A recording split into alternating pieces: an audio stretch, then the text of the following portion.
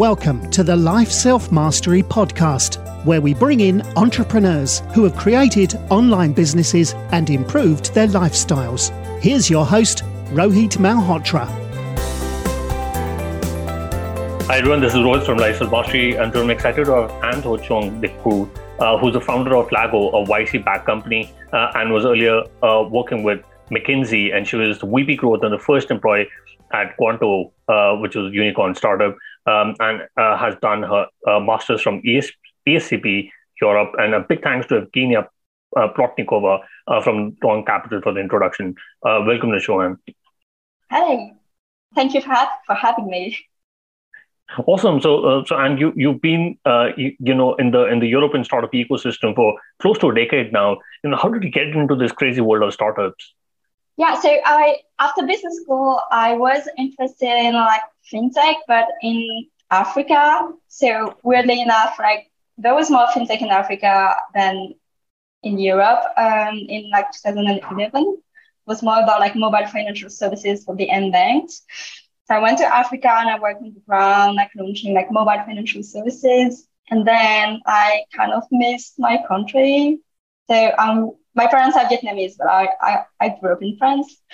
This is where my life is. So I went back to Paris and tried to find the same excitement about launching new projects. I wasn't really successful at finding a project. So I got an offer from McKinsey to do management consulting, and I thought it was a good company to join. There were a lot of smart people, and I made amazing friends there. But I really missed the part where you can have strategy and implementation in short feedback loops. And I thought startups were a good place to go.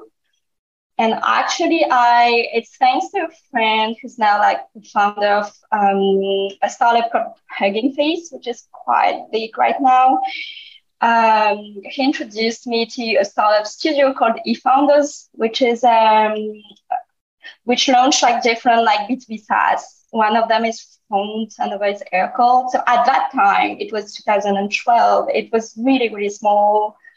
Nobody knew about it. Nobody knew about SaaS. There wasn't a lot of startups in France. So I kind of resigned from a very safe job in management consulting, a dream job for people from business school.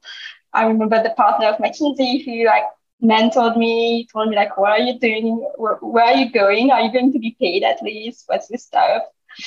So it was quite a mix of, I wanted to be more on the ground, and as always, it was a matter of connecting with the right people. And I really jumped ship into a world that I didn't really know about, B2B SaaS. And I joined one of the startups from eFounders. So it was called NaveJet. It was acquired by Navegun afterwards. It was just around Series A. So at that time, Series A were 3 million euros. And I remember the CEO told me, I don't know what you're going to do, but I know I need someone to help me. Right. So if you're ready to be a sponge and do whatever project is useful, you can join me. And I think I just joined and decided I wanted to learn as much as possible in the tech ecosystem. So yeah, and also I thought I could always go back to consulting if I wanted. Yeah. Quite true. Interesting. And you have worked with Qonto. How's the whole experience about? I was fortunate enough to be a part of a hypergrowth startup. But what you were the first employee, and what were some of the important learnings while growing the company? Yeah, I think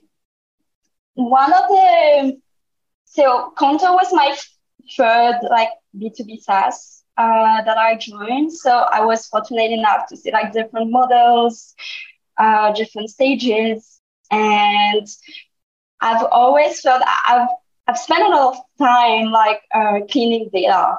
When you join a series A+ company and the data stack hasn't been really thought through because it's never a priority, then at some point there's a debt and someone has to clean all this data and to, look look at the tracking, look at like how the data modeling is done and that kind of thing. So when I joined Qonto, I feel like I joined pre-product, pre-launch, but the company wasn't incorporated yet. So I thought like as soon as we have product market fit, I want to do like a clean like data stack because I never want to spend my nights like cleaning data anymore. So I think like if I hadn't been to like previous startups before, I wouldn't have had these like obsessions. And I think like having like implemented this data stack like at Qonto quite early, and I was fortunate enough in my team. So I led the growth team, and at Qonto that meant like everything around branding, partnerships, user acquisitions, but also like monthly recurring revenue, like activation, and making sure like the ARPU was high, like completely. That was my main goal. And I was fortunate enough to have engineers on my team who could help with that. So yeah, I think that the importance, like everybody says that, but as soon as you have product market fit, I think you need to think about data. Not before because it's too soon and it's useless. Right. But as soon as like the PMF is clear, like if you do like self-serve, if you do like consumer or prosumer, I think like data is super important. But the timing is important as well. I see like other entrepreneurs like implementing a data stack when they're like pre-product market fit, and that doesn't really make sense. It's just a waste of time. It's really interesting, but like not useful. And afterwards, it's too late. So yeah, this is one of the things I learned. And about the experience, I think it went really fast. So I stayed 3 years. So it was pre-product, and then we hit like 10 million annual recurring revenue like quite fast, and the team grew really fast. I think it was quite a unique experience as well. I just want to emphasize that because we found like product market fit quite fast. It really seemed long at the time, but it was like a few months. But during these months, like a lot of people said, you're not a banker, it will never work. I already have a bank. There are like all these expensive companies that are doing like stuff better than you. And we were rejected like a lot of time during these months, and we iterated a lot on this. So I also learned like resilience, even if now Qonto is quite mainstream, so it's obvious to everyone, but I will never forget how hard we got like rejected by a lot of people at the time. So this is one thing I learned also about early stage. So super interesting. And you went on to build Lago, and you were accepted into Y Combinator last year. What led you to build Lago? You've been into a couple of startups. What gave you the strength to build something from scratch once again?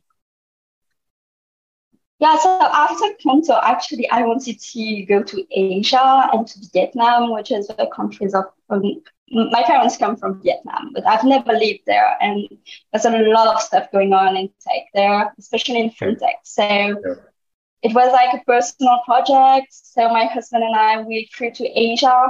It was like December 2019. Okay. There was my husband told me that there's a little flu in Asia, something like this. I was like, okay, whatever. Okay. And actually it became like COVID, and we had to go back to France. So I was like a bit lost in translation, to be totally honest, and I think everybody was at that time. And I started like freelancing. I got some offers from other startups to join them as an employee, also from VCs. But once again, I think it's a matter of relationship. And like my now co-founder, called Rafi at Lago, I met him at Qonto as well, and we had a beer together. And he was like, "What are you doing now?" And I was like, "Really, I don't know. I'm freelancing, but no, it's great because I have a lot of free time, but I know I need to be challenged at some point because it's great." I mean, like freelancing is super great because like you can maximize your like freedom. Right. But I think I need a bit of intensity sometimes, and I need a bit of constraints so that I can enjoy being on vacation. And I guess everybody who has been on a gap year really like kind of knows it at some point. So I was in this phase, and Rafi also wanted to build an early stage company. So we decided to start building together, and like quite quickly we had like some people we knew who were like talented, and we also wanted to build together. It started with the team. We knew we liked B2B SaaS. We were not really sure about like what we wanted to do. And we knew we wanted to apply to YC for some reasons. One of them is, I think, when you do B2B SaaS, like the market is more like US centric.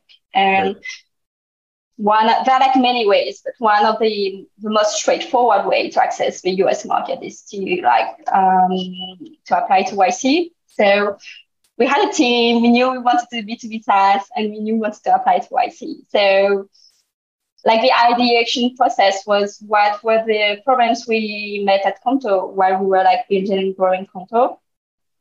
And the first thing, as we're quite obsessed with data, the first thing we thought about was to be the data tool for growth teams. So this was the idea we applied to YC with. And right now, like Lago is a different company right now because we pivoted, and I can talk about it. Right now, we are like the open source billing API for B2B SaaS, more like an open source alternative to ChargeBee. But yeah, at the time, it was like a different like ideation process and a different idea to follow. Yeah. Interesting. And before the call, I did mention about Sifted, and you written an article about startups which are trying to pivot in Europe, and it's more acceptable in the US. So what are your thoughts on pivoting a startup, especially since you just come out of Y Combinator? What made you think about how to pivot, and when is the right time for a startup to look at pivoting to a different sort of a product idea? Yeah, I think pivoting is super hard because, and I think entrepreneurship is hard in general because you never know if you take the right decision. So if you pivot too late, then you might not have enough runway, and if you pivot too early, maybe you could have continued, and maybe like if you had continued, I don't know, 4 months, maybe something would have come up. So at some point, it needs to rely on a bit of intuition. So data is great, but at an early stage, it's a lot of you don't have a lot of volume of data, and you can have feedbacks, but the way you interpret feedback can be like really different. Right. So it's a bit the messy part. And yeah, I know you're going to ask about my favorite book, but one of the book I found really like relevant for this phase is like The Messy Middle from Belsky, which really describes this period where like you have a bit of data, but not enough. I mean, you don't do statistics with like thousands of interviews, which are like different each time. So I think what happened is we applied to YC, got in during the batch. The batch is like last 3 months. So we shipped the product, started monetizing. And what we realized was that the persona we were building for, which is like very technical growth teams where they're like data engineers embedded in the growth teams. This persona was a small market. Usually when a company grows, all the data engineering goes into the data team, which is like attached to the tech team. And these individuals, what they like is more like dev tools, and we're building like a no-code tool. So being no-code wasn't really relevant or different, wasn't really like a good thing, or wasn't like differentiating enough to like break through into this market. So we thought that either we'll like become a dev tool for these data engineers, or we do something else. So I think we lost conviction, but it was a really difficult decision because during office hour at YC, like one of the partners said, "Wow, you managed to sell your tool like $500 per month. Yeah, your tool is really young and it's really cranky." He was being honest with us, and that was true. And we still managed to sell it. And he said, like, if you find like these early users, you can find many more. But we knew, like, we had like a real talk with my co-founder, and we were like, I kind of lost conviction, like, on this tool. So I think it was more like intuition, but intuition like based on a lot of interviews, speaking to hundreds of users, and and we didn't see ourselves like continuing in this direction. So yeah, I know it's not like straightforward answers, but reality is at early stage it's always messy. So I think the most important thing is how much conviction as a founder you have in your idea, because everybody is going to say no, you're always going to be rejected. And we thought, yeah, we were building for a niche, and this niche was too small for the ambitions we had as a VC-backed company. So, yeah. Today, I have an interesting stat for you to denote that the founder of Beautiful Lives increased the social media presence by 10x. They managed to publish consistently and effortlessly using a robust social media management tool called Social Pilot. Social Pilot is a cost-effective social media tool that helps businesses scale their social media marketing efforts. Use lifestylemastry.com/social pilot to get a 14-day free trial. Interesting. And, you've been in the growth role for so many years. And, we have a lot of listeners who are looking at how to grow the company. So, what are the top marketing skills which you need in order to master growth, especially in the early stage startup? Yeah, I think a lot of founders that around like seed or before product market fit, I see a lot of founders like focusing on like, should I do SEO, should I do like paid advertising, etc., and asking me who should I hire.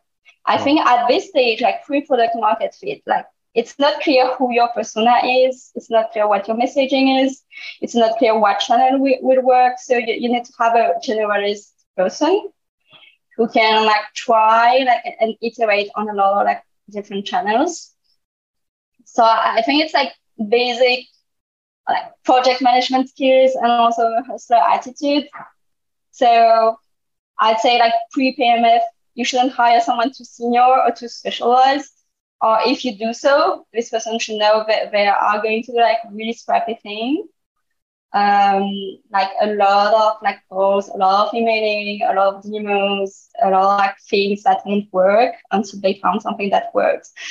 But after PMF, I'd say it really depends on like what your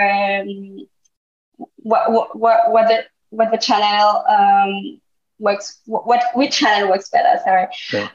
So if it's paid, then like hire a performance marketer. If it's like content or SEO, hire someone else. But the thing is, I think they should be a generalist person first. And sometimes it's the CEO, it's one of the founder, and it's the case at Lago. I mean, I'm working on all these things, and honestly, I'm not a specialist in any of this field, but I can like test a lot of different things, and I can hire specialists to do this. And after PMF, I think you should have identified 2 or 3 channels that work very well and not hire specialists. Yeah, so there are not like specific tools. I think one other thing I resent about like the terms growth is like the growth hacker things. I think these don't really work. Like growth is about like being repeatable and being really like data driven and not about like hacking things or like scrapping things, etc. So yeah, and if you want a perfect and maybe just to finish, when the company is more mature, like after product market fit, I think you need some people who write very well. I often see like this like a bit overlooked. Like the copywriting is very important. Right. The data like aspect for sure, and also the design aspect. I think people are more sensitive to design now, so design plus copy is really important. And usually people focus on data, which is great, but yeah, the 2 are super important too. Because I've seen like a lot of, I remember even at Qonto, sometimes we spend a lot of time on building like automated campaigns, and then we had to write the copy. And I remember I wrote like really like not really good copy because I had to do it in like 20 minutes. And I remember like thinking that's bad. I mean, because that's the first thing people are going to see. And I was like, if I don't do it right, then all the work we've done before is going to be wasted. So yeah, content marketers are really, really important. Yeah, no, I completely agree. Especially copywriting is so important. It's important for the business development guys also, because we have to do so many cold calling, and that's something I'm I'm relearning, especially in the new tech company that I'm working for. And I wanted to understand, especially when it looks at when should a CEO or a founder look at building a growth team? Something which he's never established before. Is it should he look at when he already has 10 people in the company, or he has a product market fit? When do you think is the right time to build a growth team? I think it's post product market fit. I think so. There are like different convictions around it, but I think like it's like post product market fit. Unless your company is like a pure execution play, which for instance, which was the case at Qonto, because like it's banking. Every business needs a bank, so it's not a pure like innovation play. We were not like creating a new like use case. It was something that existed but done better. In that case, sometimes if you have money, you can hire like a growth team a bit like ahead of product market fit, because you think the product market fit is de-risked. But in most of the cases, what YC advise, and I think I quite agree, is hire a growth team like after product market fit, because it's the founders who should sell and who should really iterate on like the personas, on the messaging. It takes a lot of obsession to iterate on this, and I think it should be founder-led. So it doesn't mean, so for instance, at Lago, we're a team of 10 right now, and we hired someone for go-to-market, but I work like on a daily basis with him, and we're quite obsessed, like both of us. But I don't like delegate the whole go-to-market to him, even if it's like brilliant. But like, I think about this like all day long, like all the time. So yeah, I think it should be founder-led. Interesting. And suppose a startup already had a product market fit. What should a growth team do in the first 90 days? What should be the most important task that they should be able to do? I think they should identify channels that work, and I think it's more the combination of a persona and a channel. So some personas would be more sensitive to paid, and others would be more sensitive to partnerships. So I remember in the early days of Qonto, like one surprising persona that we found were like Uber drivers. Interesting. And the acquisition channel was through partnerships with like Uber and the equivalents. So yeah, it's a combination of persona and channel, and I think they should like audit everything, the history of the company in terms of acquisition. So I remember at Qonto, I was like crunching like all the leads like all the time, all the inbounds, to see if there was a new segment that was emerging. So sometimes a new segment would be like 2 or 3 people who would have like the same characteristics, and I would try to see if it's something that can be amplified and is worth it or not. So that's how I think we found like Uber drivers, and we found like people in construction companies as well. So yeah, I think like before product market fit, we shouldn't document too much. But when there's product market fit, it's worth it to try to like have data points on what happened, to see what worked well, what didn't work well, and try to scale it. There you go. Got it. And I've done a podcast, I've done other things also, but I'm always looking at different acquisition channels. But in your experience, what's been the best acquisition campaign that you've ever seen? Being the company I've been into, or any other company. So I think, a great acquisition campaign is a campaign that has a lot gathers a lot of leads and is quite cheap. And the best ones I've seen were very boring stuff actually. I think comparison tables work super well. We built a comparison section on the website at Qonto, and it worked well. I think it works well for a lot of B2B SaaS as well. Just takes a lot of time. Yeah, it's a mix of SEO, building a lot of content and linking them well and that kind of thing. So it's not shiny, it's not overnight success, but that's what works super well. And yeah, and it's on our to-do list at Lago as well to build like a real like comparison section. So we're doing it on a weekly basis, but yeah.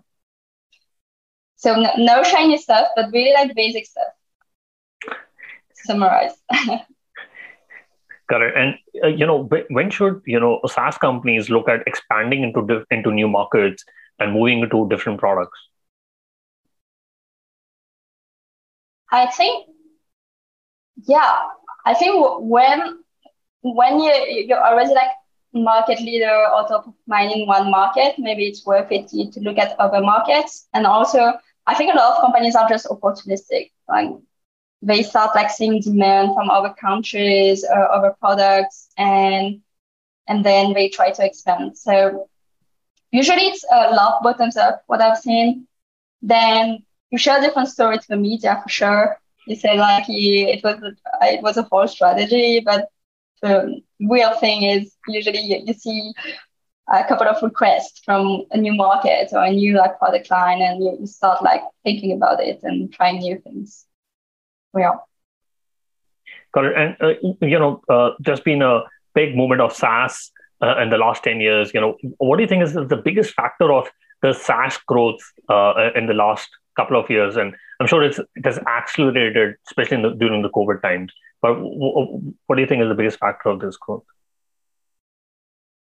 I think like B2B SaaS like benefited from like the B2C trends. I think it's crazy how like my friends who are not in tech are using a lot of B2C software. Right. I know like Spotify, Netflix, and all these kinds of products. So I think it really helped like B2B as well. I think there's also a trend around like productivity. I'm not saying it's great, but we're always trying to be more productive, and that helps us like building more productivity. I think so. Yeah. I think the two trends are these ones. And I've seen a lot of people like wanting to go to tech as well, because it's been like kind of glorified in the media, even if there's a downturn now. I've seen a lot of like talent flocking to tech, so that also like contributed to like software being seen as a great thing. And I think 10 years ago software was so boring. Yeah, true. Yeah, absolutely. And you've been kind enough to introduce me to Pierre from Clap, and before the call we did mention about it. You've been an angel investor in a few startups, especially Clap, and you're also an LP at Orange Fund. So what is your thesis when you look into investing into other startups? Yeah, I've invested in a dozen of startups. I started 9 years ago. I think I try to invest in when I can help. So usually that isn't really good for diversification, but that means like investing in B2B SaaS and fintech. But I think I don't have a lot of time and I want to be helpful. I think I wouldn't be happy if I just investing and not trying to help or build a relationship with the founder. So the easiest way to do it is when I know the industry. Right. So yeah, it's really like around B2B SaaS and fintech. And sometimes there are like exceptions. So when I meet like exceptional founders, but usually it's like close friends who are like amazing and I would like whatever they do. So yeah, but usually like B2B SaaS and fintech. Mailman is an email assistant that shields you from unimportant emails, minimizing interruptions and making your days calmer and more productive. You can visit mailmanhq.com and use the code LSM, which gives you the benefit of 15% off for the first year on the annual plan, which already has 20% discounted compared to the monthly plan. So you can visit mailmanhq.com and use the code LSM. Interesting. And you had written another article on Sifted, which was about Web 2 and Web 3, where you mentioned that there's not a big market for crypto, but you can learn a lot from the hiring tactics and how they market it. So what was your entire learning when you're trying to build something in Web 3? I didn't. I think I didn't write like that there wasn't like a big market in crypto. I think crypto can be super big. The story is when we pivoted, we explored different ideas, and one of them was around Web3, whatever that means.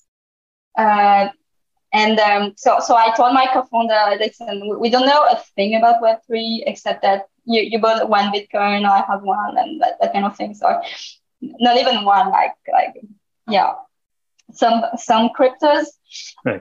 So I told him, let's explore it. I'm trying to join different DAOs. I will try to be an active member. I will like really explore the market, but immerse myself and see if there's an opportunity for us. So and I think I'm not a crypto enthusiast. That was one of the conclusions. I think I need to see like use cases. Yeah. And I think it's too early in the cycle to see a lot of use cases, but I've seen like super interesting use cases in fintech, especially for populations that are underbanked, which really resonates with my first experience in Africa. Right. So I've seen like exciting companies using stable coins for like international remittances, like Shipper Cash, for instance, and there are a lot of them. This is one use case that really resonates with me. And for the other ones, I wasn't sure there was a use case. I've seen a lot of people really enthusiastic about like everything being decentralized and like permissionless and that kind of things.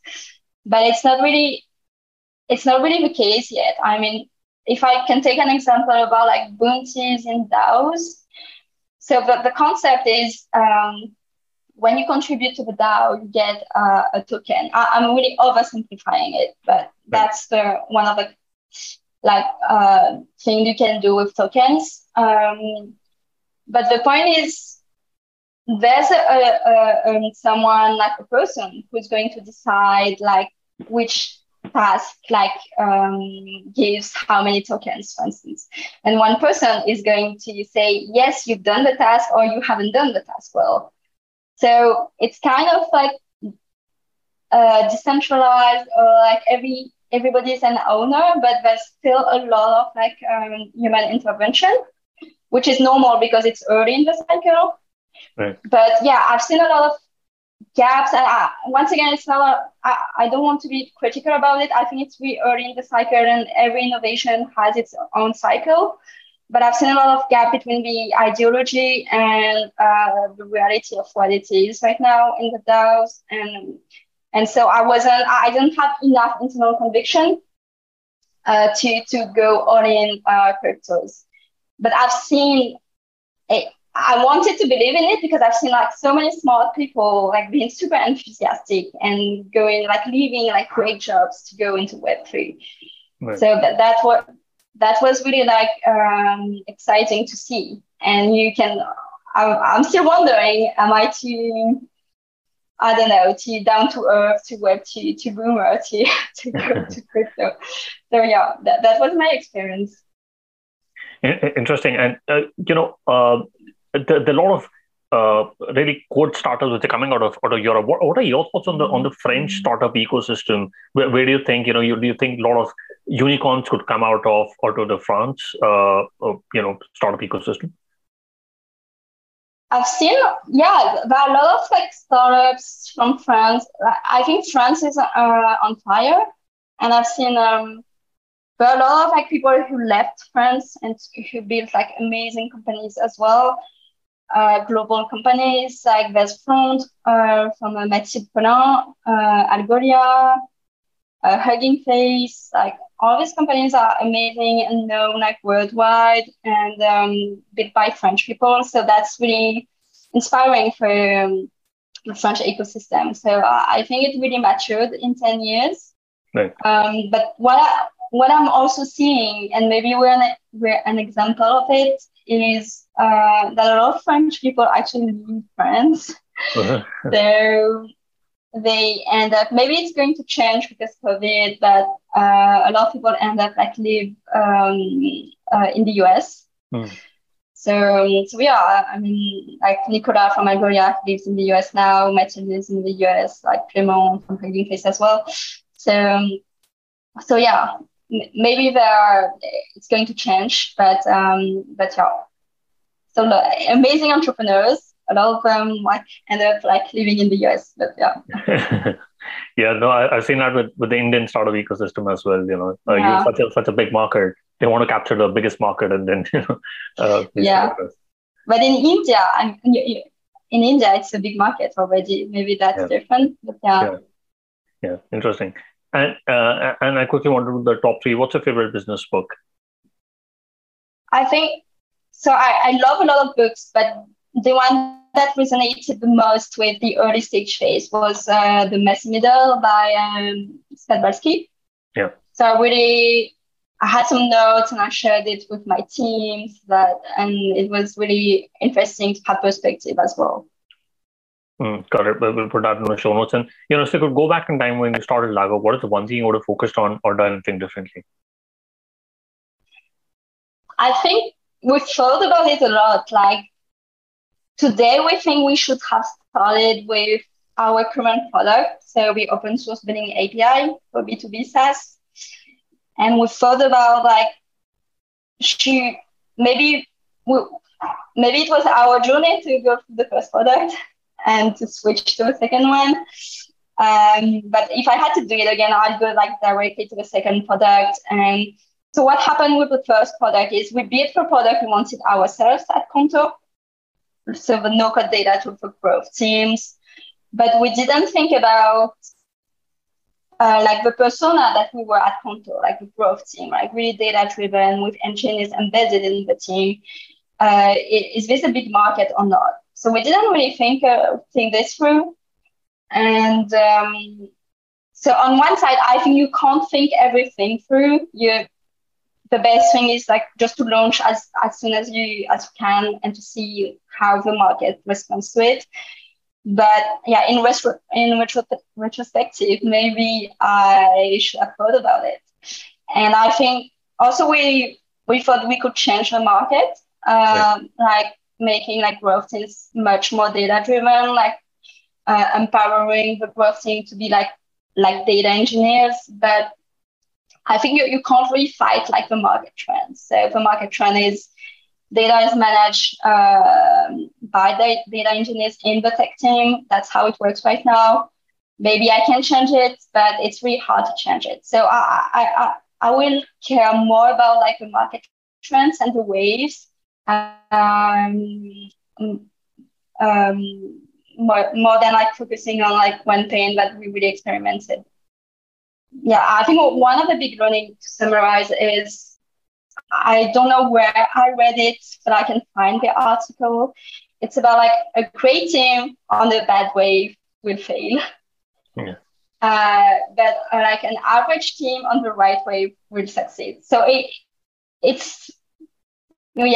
seems simple, but it's quite hard to execute on that. But that's something I have in mind all the time. Like, is there like a great wave I can ride? Is the timing right or not? So some companies like create their own timing, and that's really like exceptional. And I think, for instance, Front from Netsfield, they created their own timing, and that's amazing. So they're like exceptional, but it's much easier if you identify a trend and then you ride it. Yeah. So yeah, we're quite obsessed by this.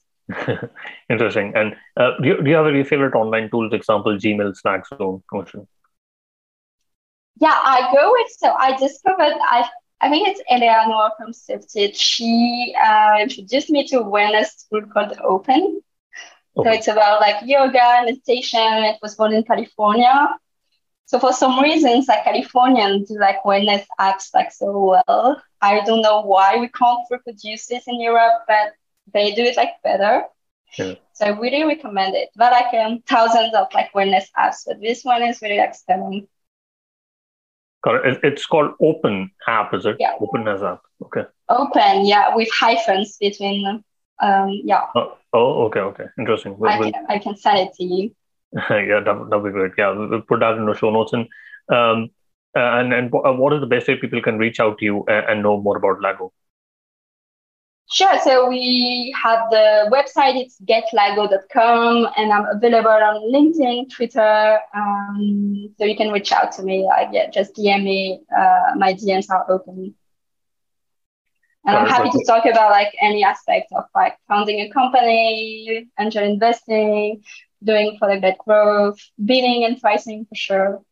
So happy to talk. Got it. We'll put that in our show notes. And thank you so much for taking our time and speaking to us. I really enjoyed my conversation. Thank you for having me. Thanks for listening to the Life Self-Mastery podcast, where we teach you how to start and grow your online business. For more information, visit Rohit's blog at www.lifeselfmastery.com.